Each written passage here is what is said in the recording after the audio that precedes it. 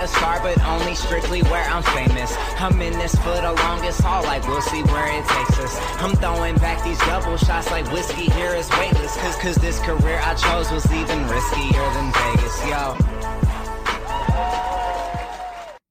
Hello, everybody, and welcome to another episode of the Colby Rebel Show. Tonight's a very, very special night.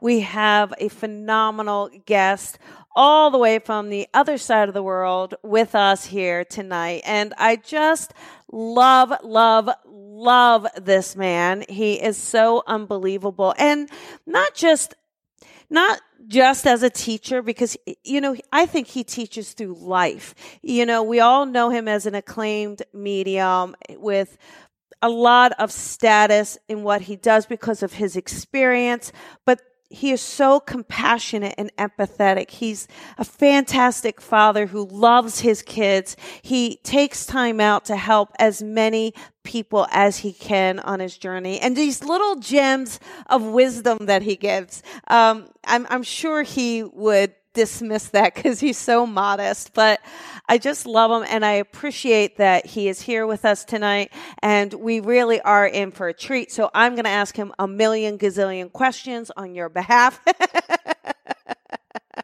And we will welcome him warmly.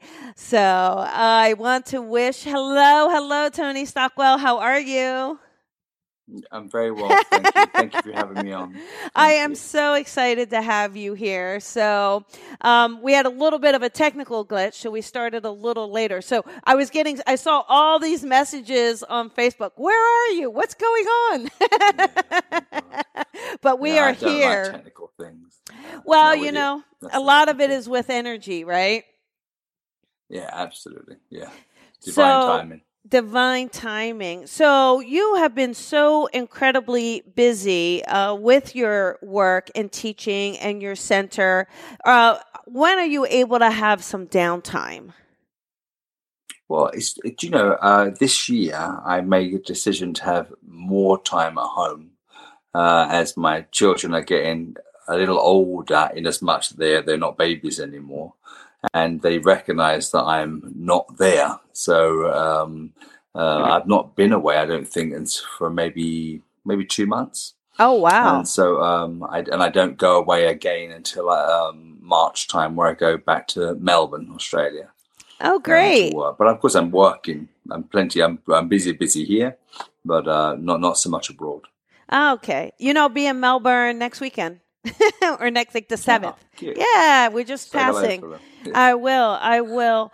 So with the mediumship, if you don't mind us kind of chatting about it a little bit, I'm just curious, do you ever find a need to kind of step away from mediumship to take a full break from it, or is it always within your awareness? Yeah, it is always in my awareness, and I think there's so much of my day that I'm considering something, wondering about something, not necessarily in communication or anything like that, but wondering really about how it works, what the other people in the other world really want from us, what's the bigger picture, because I'm quite convinced in mediumship as we know it, we're scratching the surface of the bigger picture constantly. So and I'm also trying to work out how we can live more, I don't necessarily want to say spiritually, because we all do that, but just to live more kindly to ourselves and to others, and still walk this path of being a medium or a psychic or a seer. Do you feel like there's a certain way that mediumship needs to be done, or do you feel that there's more flexibility in it than maybe how some people are teaching it, or maybe some theories are approaching it? Yeah, I think flexibility all the way. I mean, I'm saying to every group that I take, which is it's a lot of groups, and they'll ask me, should I do it this way or that way? And I'm a great fan of when I say, do what you like, as long as it works, And I think, I keep saying we are all the real X-Men, And so the way I do it should be different from the way you do it, and the way you do it should be different from everybody else. So the idea is that we still try to blend with the other world, and not just to describe who's here, but why they have come. What do they want to say? How does that enrich our lives by hearing that? And how satisfied our spirit from, offering that to us? So, yeah, certainly, I think we have an issue at the moment where we have teaching mediums, and I'm sure it's both sides of the pond, that try to almost replicate their own work in their students and create clones of themselves. And I don't want to say that in a miserable way, because I can obviously see the appeal, of creating something quite marvelous in your own likeness, but it's not the way it should be. Yeah, and definitely, I personally feel that Spirit wants us to use our personality.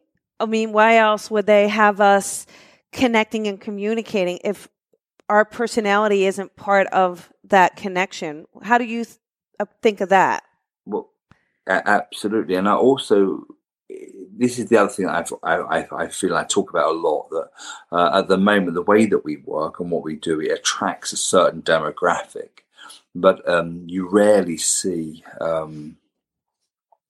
other, faiths is the wrong word entirely, but people that were once Jewish, or people that were once strict Muslim, people that are black, people that are Chinese. We're not really represented with the full gamut of community, the representing the world.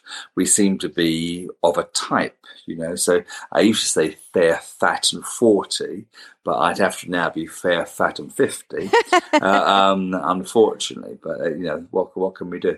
But I think we have to be ourselves, and with strong accents and big personalities, and we're different shades of of humanity. We need to be there. But the reason is because there are people in certain communities that may not come to see me, because there'll be a judgment that I've got nothing to do with their world and their experience. So if we have another and another, that people can look at us all as a collective and think, wow, everybody's doing this thing, regardless of age and wealth or poverty, somebody's Hispanic. And so we need to be fully represented by the Earth's community. And in that, there needs to be much more flexibility. And I think potentially a far more of a shamanistic view of mediumship. So we start to work in the power of mediumship. And this is something that, without sort of going off on a tangent, I did a demonstration a few weeks ago, and I think I'm still scarred by it. I do. The group were harsh. It felt like a room full of muggles screaming in their minds, psychic, go on, prove it. And it was hard, And the weirdest thing is, the very next night I had a demonstration, and it was just, I say brilliant, it sounds egotistical, but it went from really hard to like a party. Yeah. Just in a night. And I'm constantly surprised by how we as mediums are so affected by the energy of the collective there. Yeah. And I'm sure, Colby, you'll agree that sometimes it's just working with some audiences, some people, not individuals, but the collective, can be really quite disparaging, really quite difficult. And then flipped on its head, and you feel like you're a miracle worker all over again. Yeah, there are some that are, you'll finish and you'll almost feel a little drained from it. Like, ooh, that was tough, pulling teeth, as we say. Absolutely, yeah. It's true. But do you feel that spirit pushing us, or do you think it's coincidence, or do you feel like it's our own stuff kind of maybe purging to kind of get to a new level? What are your thoughts on it, other than oof? Yeah, well, I think it's all of the above. Now, truly, if any of the people listening, of course, they are trying to work with mediumship, are mediums, are teachers, whatever it might be, or just people that enjoy the work, recognize it's an energetic exchange. Yeah. So, of course, if you have somebody that comes to see you for a private reading, they're bright and they're breezy, they're still very honest with you, but they're encouraging and they're warm and they're excited. So you can transcend personally any issue you might have had that morning, or a little ache and a little pain, and suddenly you feel carried away by their vibrancy. But again, when you have other people, I had a guy some months ago, he came to see me for a one-to-one. I thought he wanted to assault me. He was that aggressive when he came in. And he was angry at me. And I said, oh, look, just calm. Let me see if I can help you. And this is the thing that I'd said. I can't prove anything to you. All I can do is share with you what I feel. So just relax and see. It ended up being one of the better readings I think I had done for a long time. But he demanded of me strong evidence. And I think I simply said, and who is Mark? Or I have Mark. And that was his brother who had just died, I think about a month before. And from that moment, everything changed in this guy. And I think that's okay, because when people come to see us, they don't know really how this works, if they're normal people. And I think sometimes they'll come thinking it's all smoke screens and mirrors, this kind of thing. And so they need for us to not only be accurate and honest and truthful and real with them, but I think everything we do as ambassadors for the spirit world, to represent them, should be done in a loving way, and to recognize that our words are healing. And so we are all ultimately healers. And when we step back and take our own vulnerability, I suppose, as workers out of it, and we're a bigger person, we recognize we're simply there to share all information and inspiration that flows through us, hoping that it makes a difference. Do you think, so when a client wants something specific evidence, how do you deal with the pressure of it? Because you may not be able to guarantee that you're going to get the name. So how do you handle something like that? Yeah. Well, interestingly, if it's a name, I made a declaration, or rather more a commitment to myself, that I'll always try to get the name. Not in a demonstration, it's weird. Not in a gallery style, demonstration. I think there's so much going on in the room. We're bamboozled with detail at times. But in a one-to-one, I'll always endeavor to get the name. So what I've tended to do now is have a notepad and pen, and I write down, this sounds ridiculous after all these years, but I write down what I'm not confident enough sometimes to say. So I'll put an R on a piece of paper, and sometimes I'll go through the alphabet in my mind, A, B, C, D, E, F, G. And this is what I've noticed with names. There was a man who came to see me a few weeks ago, and his mother came through, and his father, and his dad's name was John. So that was easy. Lovely. So I say, John. And he goes, that's my dad's name. I thought, oh, good. That's good. Well done there. And then all I know is his mother's name begins with an A. And this is what I find interesting. My mind screams Anne. So I say, Anne. And he says, no. And I think, oh, I thought that was going to be Anne. So I said, it's definitely an A. So he's wanting this specific detail, isn't it? So this is, I have to say, look, let me leave it. Let me continue to talk about maybe the parents love ballroom dancing or something. And then all of a sudden I found myself writing down, sort of like automatic writing, sort of as inspired writing. I write the name Audrey down without really thinking. This is quite a way later in the reading. And then it gets to the end, I forgot to say the name. How weird is that? So he said, oh, you never got my mum's name. And I said, well, I'm really sorry. I forgot. And then he goes, I said, what was your mother's name?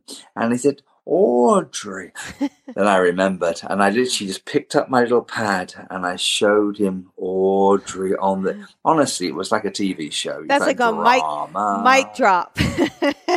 Yeah, absolutely. It was one of those moments. So this is the thing I think we all recognize as workers. The amount of times we'll say, "I got that, but I never said that." So I would recommend to anyone that is a reader, write down the things that you didn't want to say or weren't sure of.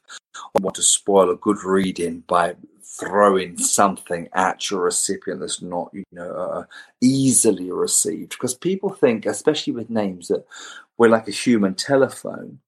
But mediumship comes from inspiration, thoughts and feelings, imagery in the mind. It all has to be interpreted.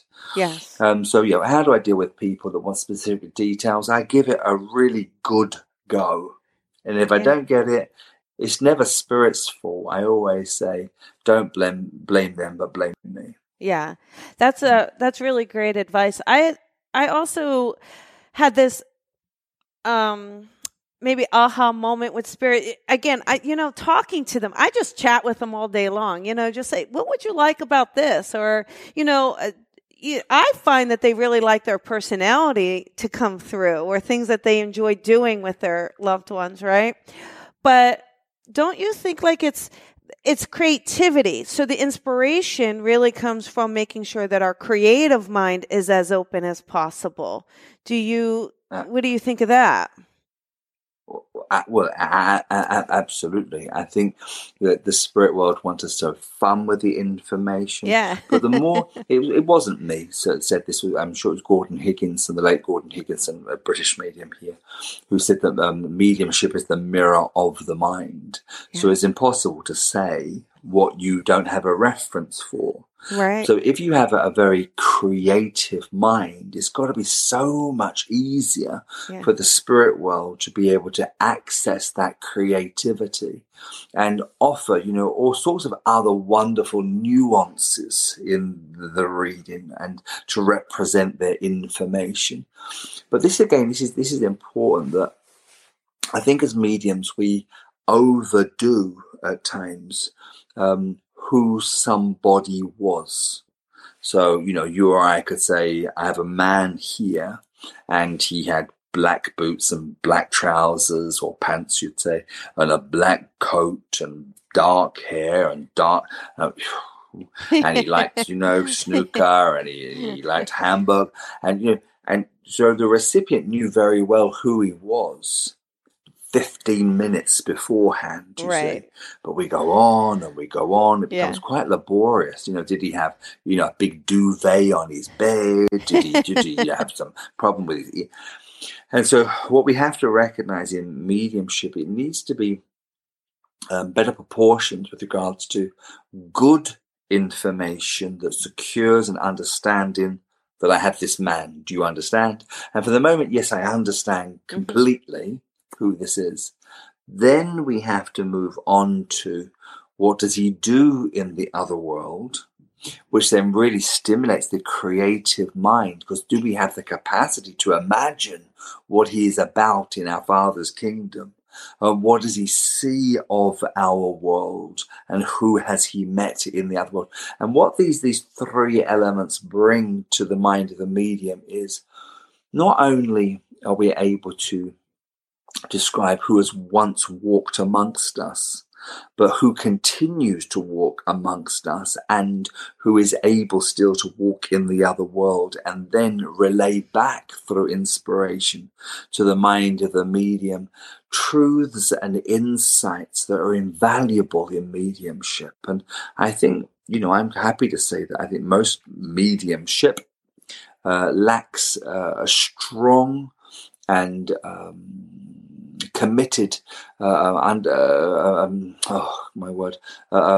attempt, that's the word I think, attempt to channel or to receive living information, i.e. what do they do in their world and why are they wanted to come through, and what is it they want to say? Yeah, like what is their day like, right? What is their day like now? Like? Are they an early riser still? Or they staying up late?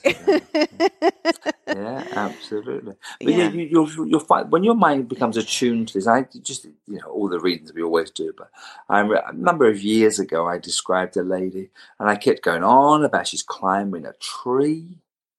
And she's jogging and she's running through the park, and it went on for a long time. All this very active, and you're already a step ahead. The lady had real physical disability in life, so she was saying to her family, and I wasn't quite, aware of the importance of this to begin with. I'm liberated. No longer does my body hold me back. I am now free, like a bird set free from a cage. Look at me now. I can jog. It was kind of beautiful. Yeah. The Spirit want to tell us what they've overcome as well.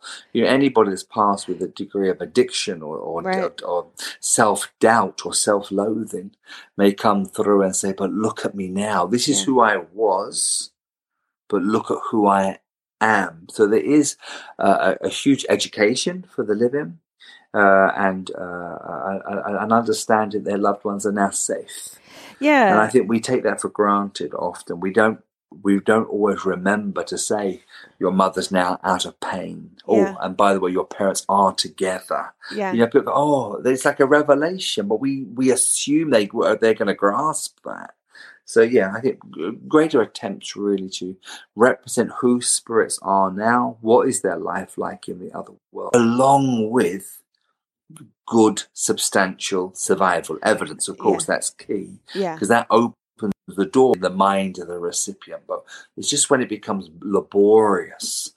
I'm sure in years past, I've done a whole hour on someone's dad and never dreamed of, anything after death. It was all prior to Earth life, all Earth life information. Yes. And I do, do you feel in any way that you ever had an experience where you did disappoint spirit, but maybe they taught you from it, or do you think that they're so forgiving? I think they've been exasperated by me for years and for years. I mean, how the heck they still work with me, I really don't know. I mean, there has been, I've had so many occasions where, I've come away from a demonstration, think I could have represented them better that time around. But this is sound horribly egotistical, of course, but that's been, dovetailed or measured out by the nights that I've come away from a demonstration or a one-to-one thinking that was absolutely sublime. That was just so accurate. Yeah. How can I be that amazing? So that's, people are turning off. But, with the rough comes the smooth, with the moments I think, God, they want to kill me. That was a really hard dem. There is this other space where really, where it's a good night, really well received. Yes. And, quite recently I had a standing ovation for a demonstration too. Wow. Wow. That doesn't often happen, does it? A standing ovation. Were you thinking about retiring at that very moment, though? That was it. Stop done. Now. My old tutor, Joan, she would always say, as a medium, we're only ever as good as our last demonstration. Yeah. So I could have retired then and been brilliant. That's for always. One for the books. But I also, one of the things I love about you, Tony, is, you've been doing this for many years and have so many accolades doing it. Really, Spirit has truly, truly rewarded you for your service to them. But yet, you still continue to strive to push the envelope, to learn more, to understand deeper. It's like you're not complacent at all within your work. And so, do you think that's your curiosity? What do you feel drives you to say, I want more, I want to learn more about the spirit world? I don't know what it is, but I'm fascinated by that other world. Yeah. And, as you know, I get older, I said the other day, most of my friends are dead. Yeah. I mean, I know so many people that have gone over. It's ridiculous. And I think the last 2 weeks, 3 more of them have gone from my groups, here in the UK, etc. So that always fascinates me. Wow. What have they encountered? What do they want to come back and say?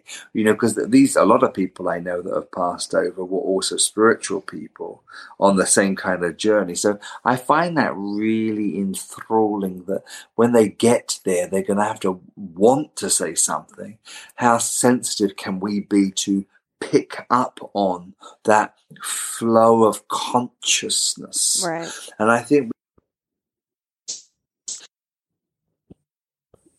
insight and understanding when we've worked enough on our ego, enough on our limitations with regards to that's what I've got, that's what I'll give you. So the thing that I can't bear to hear in our clan, us lot, in mediumship, is when people literally say, well, that's what spirit are saying. So if you don't understand it, that's just tough. Yeah. And I just want to scream because, it's not just what spirit wanted to say in that time. They must want to say so much more. Yeah. And I think also, I try to meditate and even open-eyed walk in meditation. I try to be still where I'm able.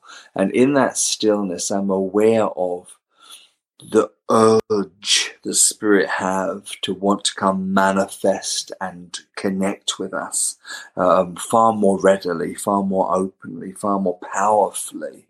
Yeah. And this is why I'm drawn very much to trance. As you know, Yes. I sit for trance regularly, and I sit more increasingly for transfiguration, because I think if people can have a very positive experience where I sit, invariably in a room filled with purple light these days, and they see a representation of their mother, father, brother, sister, over the face of the medium. Yeah. It's palpable, isn't it? It's real. We can measure that almost, take photographs of that at times. Yeah. So, I'm constantly looking at how spirit can represent themselves better. And that sometimes is through the understanding that is given to the medium, and they can interpret that into language. Or at times we can get out of the way completely and we can allow spirit to come manifest through us through their words, or at times to show themselves over the features of the medium. And so when I work in these worlds, I think it becomes very real spirit. And, the amount of times I've maybe worked in trance and spirit have come through and the recipients held me as a sort of as the last representation of their loved one. Yeah. And so I've ruined so many good shirts where I've come back from a trance with mascara on a shoulder or something. I'll have to buy some cheap shirts for demonstrating. But that's such a testament of how it must have felt very real to somebody. Yeah. But all this is available to all of us. Yeah. It's not just for the odd, it's just to sit for it. It's really interesting. And then with the mediumship, I find, again, so we talk about people that are demonstrating and stuff, and a lot of times they kind of want to rattle off facts, right? They make spirit facts rather than people and a conversation. And one of the things I ask my students to do, so I'm going to ask you to do, what, if you had to say, what do you want to be known for? Like, at some point we're going to leave this physical world, right? And people may think of things of what they would say about you, but from your soul, Tony, what do you want to be remembered for? What do you want your legacy to be? Oh, wow. Oh, crumbs. I think I'd like people to really remember me as being honest. Yeah. and truthful with them. You know, I've never tried willing to pull the wool over anybody's eyes, you know. So clients that might come see me, I'll say, oh, I've read for you before, and do you have a mother in the spirit? So I'm always declaring what I think's in my mind and this kind of thing. Honest. And I suppose when I look back on my work, although I've possibly demonstrated more than most, because I've literally been demonstrating for coming up 32 years of demonstrating. And so how many thousands of dems, I'm not sure. And I love trance work, and you know, I've worked extensively with psychic detection over the years. But I think ultimately I'm a healer, if nothing else. So I think I'd like to be remembered, I suppose, of the wonderful opportunities the Spirit gave, that I was able to be placed in a position where they were able to come through and really bless someone's life, whether it be physically, mentally, emotionally, spiritually, and make that energetic connection. Because I think we are healers foremost, whether we heal with actions or words or feelings or something more visual or something more palpable. We heal because we educate people to recognize that we are more than this mortal body. We are soul beings incarnate, having a physical experience at this time.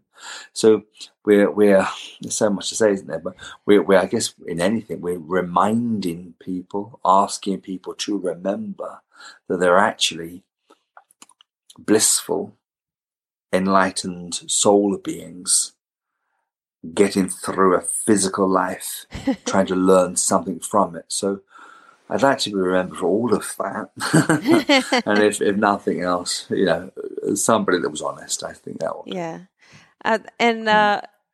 And with this, what about your kids, right? So you said they're getting older and you're spending more time with them. Are you enjoying that experience? Like, is it, you know, because talk about two different worlds. Yeah. Taking a kid to a play date. Absolutely. How are you enjoying that? How are you enjoying fatherhood?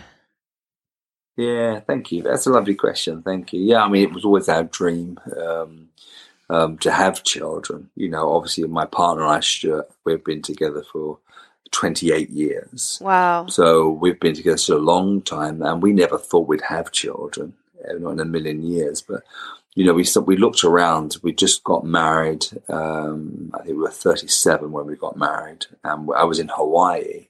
We was all together. There was a few little group of us. And I was on a balcony in Honolulu. And I walked from the balcony back into the apartment, and I just had this absolute overwhelming knowingness that we were going to have a child. And it was like the weirdest thing. It was a bittersweet feeling because it felt also impossible to have one.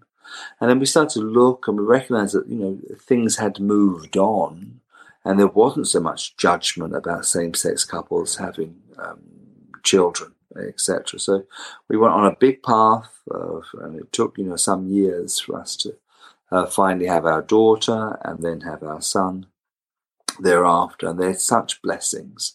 So my daughter's been on a play date today, and it was so lovely because, you know, her friend's mother said she has impeccable manners. I thought, thank God. So she must have been on a best behavior. But they're very different children. Did she learn the manners from you or your partner? I think both. Okay.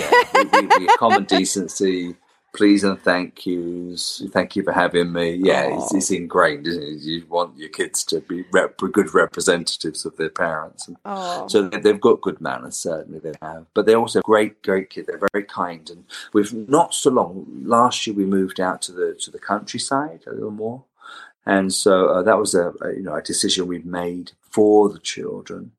So we now live with fields everywhere and horse farms everywhere around here. But we're also only maybe an hour and 20 from central London, so we didn't have to go far.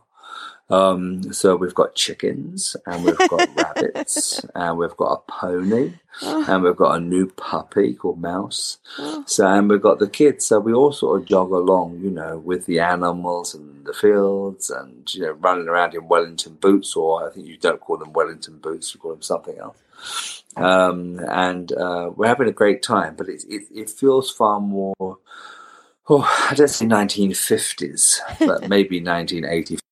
It's a simpler life out here for the kids. So we're really enjoying showing the kids, birds in flight, geese in migration, bumblebees and bats not far from here as well, and how to muck out a pony. And it's all sort of yada, yada, yada. But I think, asking the question, how am I enjoying fatherhood? I am. I'm much of it. I think I'm rediscovering my own child, because I think I'm possibly more stupid than the kids, in as much I want to play. We've been playing hide and seek today.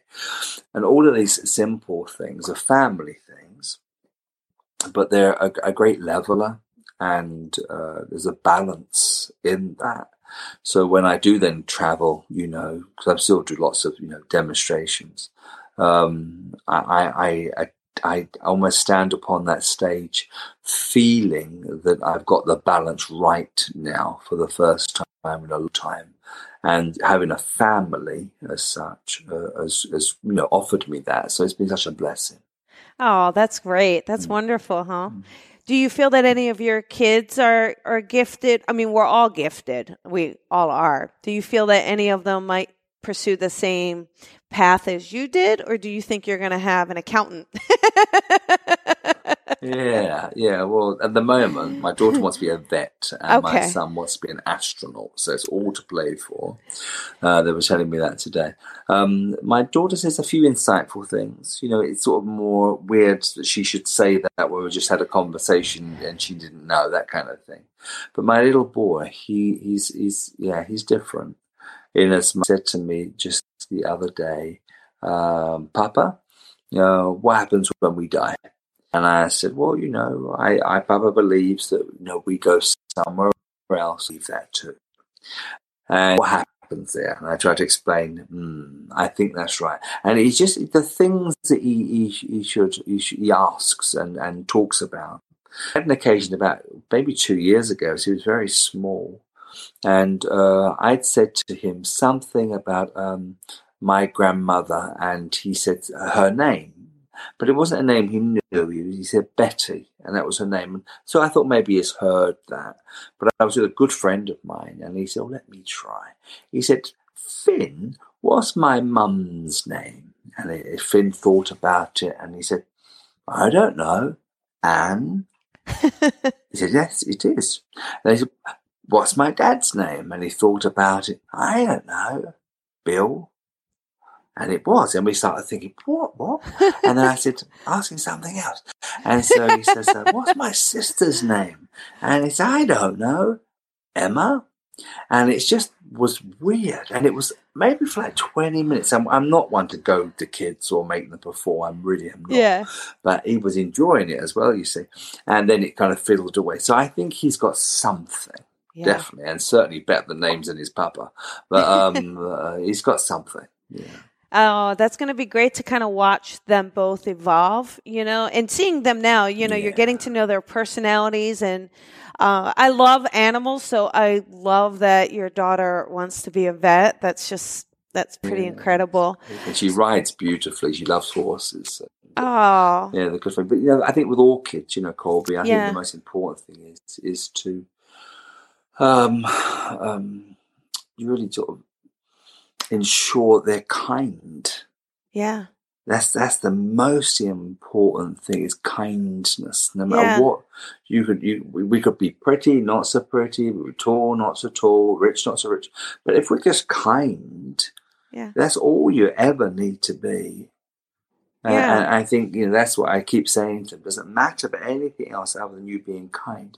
Yeah. I was watching YouTube this evening, and it was heart-wrenching. There's a little boy, Australian boy, and he's obviously got some physical differences, and he's distraught because he's being bullied.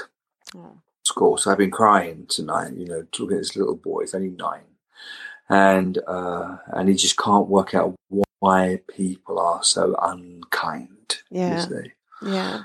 And so this is it, done now. So it's kindness all the way, softness, gentleness, and giving people a break, and also learning to be kind to ourselves. Yeah. I think sometimes we're mean to ourselves. Yeah. The way we talk Simply to ourselves, right? So, yeah, absolutely. Now one thing that I know one of the students wanted to ask, how do they work through fear? What is the magic wisdom insight on working through fear? Maybe fear of getting it right or fear of getting it wrong, fear of not being good enough, fear that you're making it all up. How do you advise someone who is stuck in fear? Well, I think don't panic about the fear, because the fear can be a friend. The fear can really give you insight and adrenaline and a kickstart in many ways. But the fear should fade very quickly after we get into the power. So there's something about spirit work, in which modality we're working in, that after a moment or so, a minute or two, if we've surrendered to whatever is the power that runs through us, and that comes because there's a quickening in everything, and our own soul's being takes precedence over the human, or precedent rather, over the human condition and the earth brain. So once we start to work, just allow your own power to rise. And as its power rises, fear and anything associated to that should fade away. Now, if we're halfway through a consultation and we're still sitting in our fear, don't panic. But it would be a great indication that we still need to work on trying to manifest our own soul's being. How do we do that? By relaxing, not making it about us, and again, not being results orientated. So if we set out to do a reading and we're only ever worried about getting it right, being marvelous, being well received, remember, we're not there to prove anything. We're there only to share insight and inspiration. And so I've made that mistake of give me a yes, please. That kind of thing. Yeah. And really, of course, I want it to be understood and well understood, of course. We all do. But if we make it all about the yes, then our earth brain stays very central to the proceedings. Yeah. And you see it with other mediums. We see it in ourselves. I'm sure we see it in ourselves. When we hit a barrage of no's, I'm not sure, that's not working for me, I don't understand that. Our human becomes very much the surface that we want to apologize for the work. So how to banish fear is to get into our power, which is our own soul's being. And as our power starts to flow, our confidence will build, and we no longer are we affected by the pressure of getting it right, because it's got nothing to do with us. We're only ever as good as our clients allow us to be. And I don't know if this is of any interest, but I'm always reminded of this lovely lady that came from Scotland. She flew down to see me, and prior to me reading for her in my centre, she'd explained that she'd saved up and her children had helped her with the airfare and her hotel and the cost of the consultation, and how she was so looking forward to it. I thought, my God, I hope it's good, because this lady has put such store on this reading. And I don't know, maybe the reading was okay to start with, and no doubt I would have said a few things that were of misinterpretation. That's the way it goes. But rather than her slam me down with a no, she didn't. Her negative responses were, oh, that's not right, but please try again. And so you couldn't help but be marvellous in the end, because you felt so, she was so enthusiastic, and you got so supported by your recipient that I gave her the information she needed, because she didn't push me down, slam me down, tell me off. make it a yes/no game. Yeah. And so, we need to educate the people that we try to help, that they need to learn to support the sensitivity of the worker, because we are truly, as a collective, able to be quite marvelous and be literally miracle workers. Yeah. But it's much easier to bring those miracles and those insights to people that we believe want us to work with them. Yes. They want us to connect with them and reach out and help them. Yeah. It just makes you feel welcomed, right? It's easier. Absolutely. Yeah. People, this idea, and this is, I don't know, I'm waffling on here, Colby, you have to forgive me, but I'm trying to say to clients now, try not to answer me as brutally as yes or no, but just give me a sense of, I understand that absolutely, I kind of understand that, that's definitely wrong, or I really don't know it. That's almost right. So they're just a little more expressive than hearing the yes, no, like bullets from a gun. Yeah. It's far more open. And I've noticed recently, again, I said only a little while ago, it's your father's in the spirit. And the poor girl, all she wanted to say to me was, it's not my dad, it's my stepdad. But I didn't allow her the opportunity, you see. Yeah. So I think she was a bit frustrated, because then I was saying, your father's in the spirit world. And then, who's this man alive? But don't tell me. I was playing that game. Don't tell me the honest responses. Yeah, and I said that I even kind of started to mention that in some platform as well. Platform is a community event, right? It's for the healing of all, because not everyone will get a personal individual message, but they're certainly going to gain hopefully some healing from the experience. So I tell students that too, instead of just yes, no, I don't know. It really is about the experience of saying, how do you understand this? Just so it gives that person a chance to talk. It gives that person a chance to share, because we all want to know. I say we all want to know. And yet we do want to know as a community.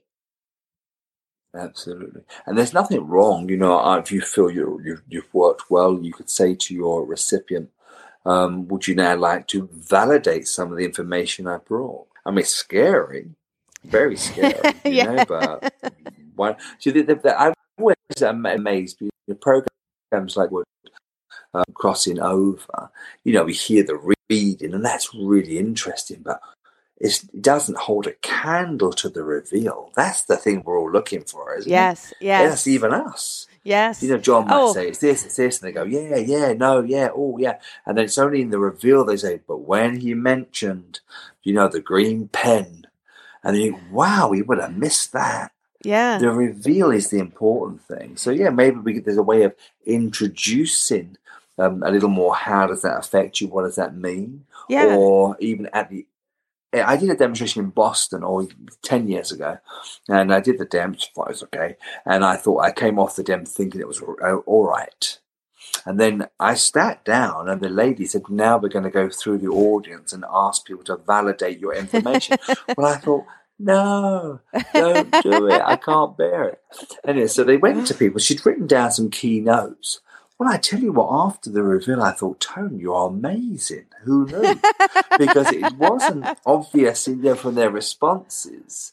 But after the moment to consider it, God, the feedback was brilliant, I have to say. So I think we should be, a little more brave with our information and trust what we've got. If it's been given, it's given for a reason. Yeah. But it's so much more interesting for the audience that didn't receive a message.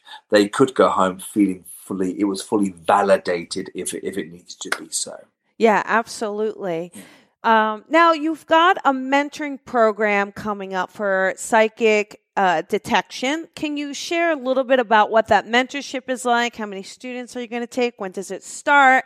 How do they get into it? Oh, bless you. Thank you very much. Thank you for asking me.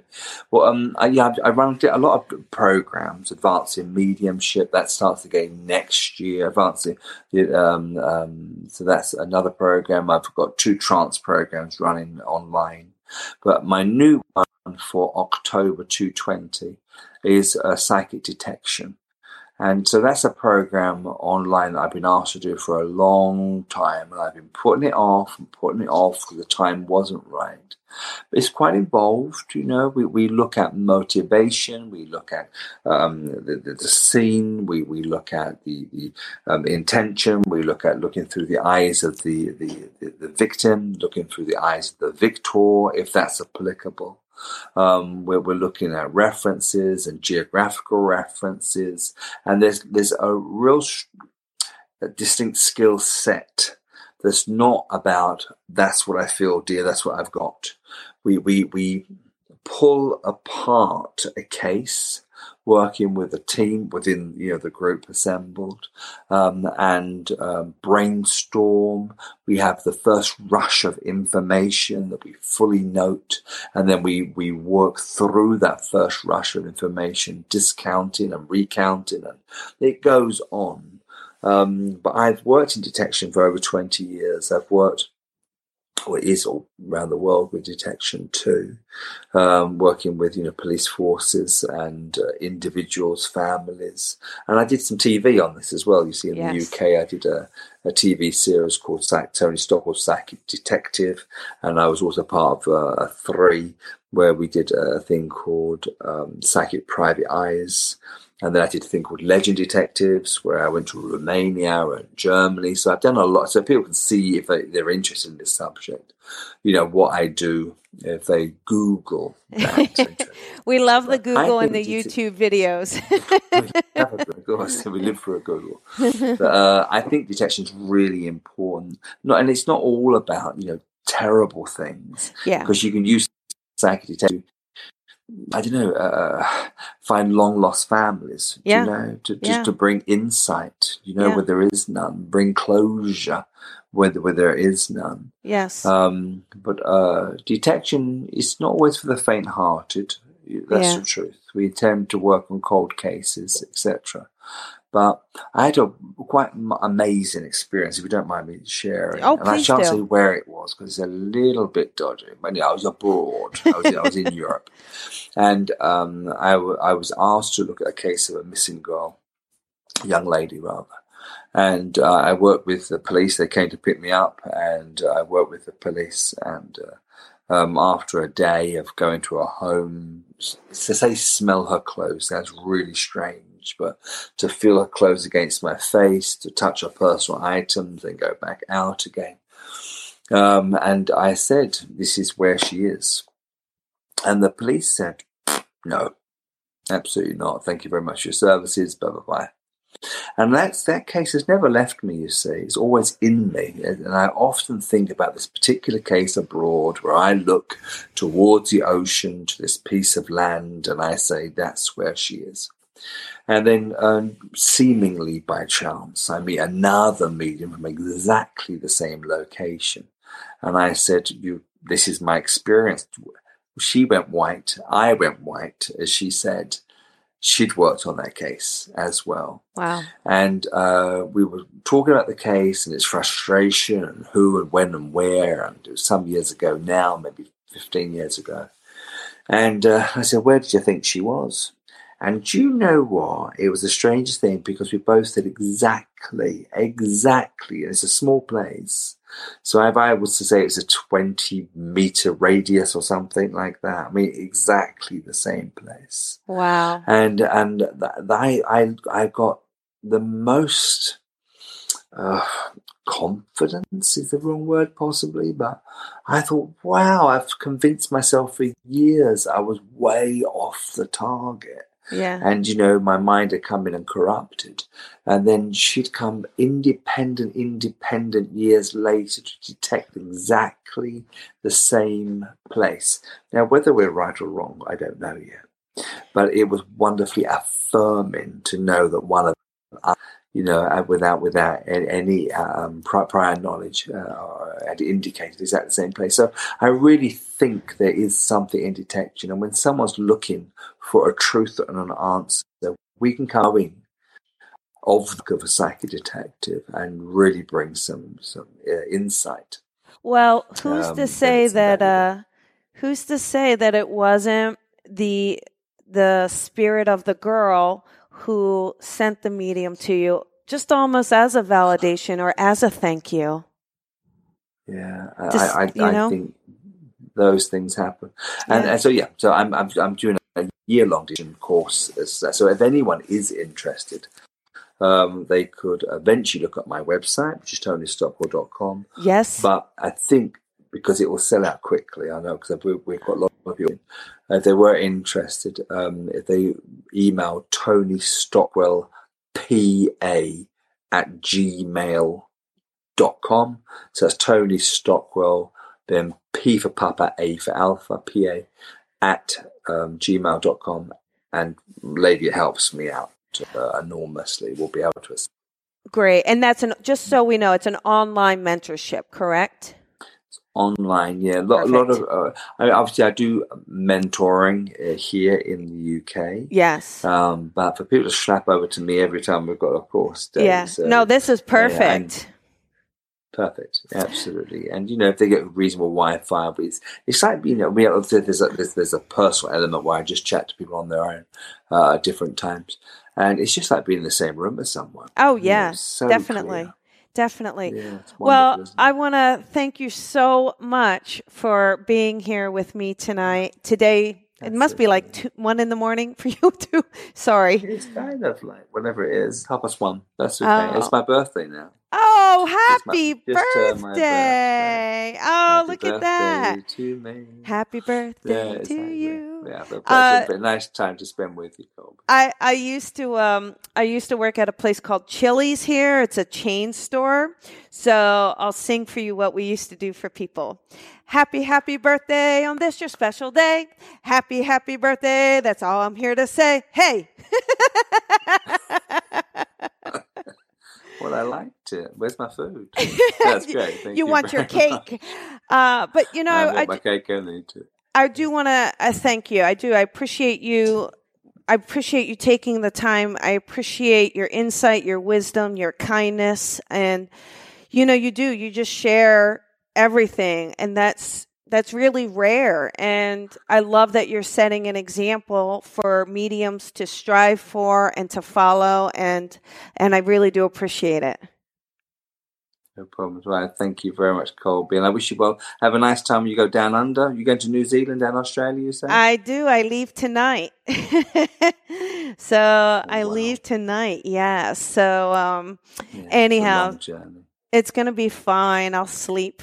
But I do want to thank you. And anybody, listen, go to TonyStockwell.com and follow Tony. Send that email. Get into this psychic detection while you can.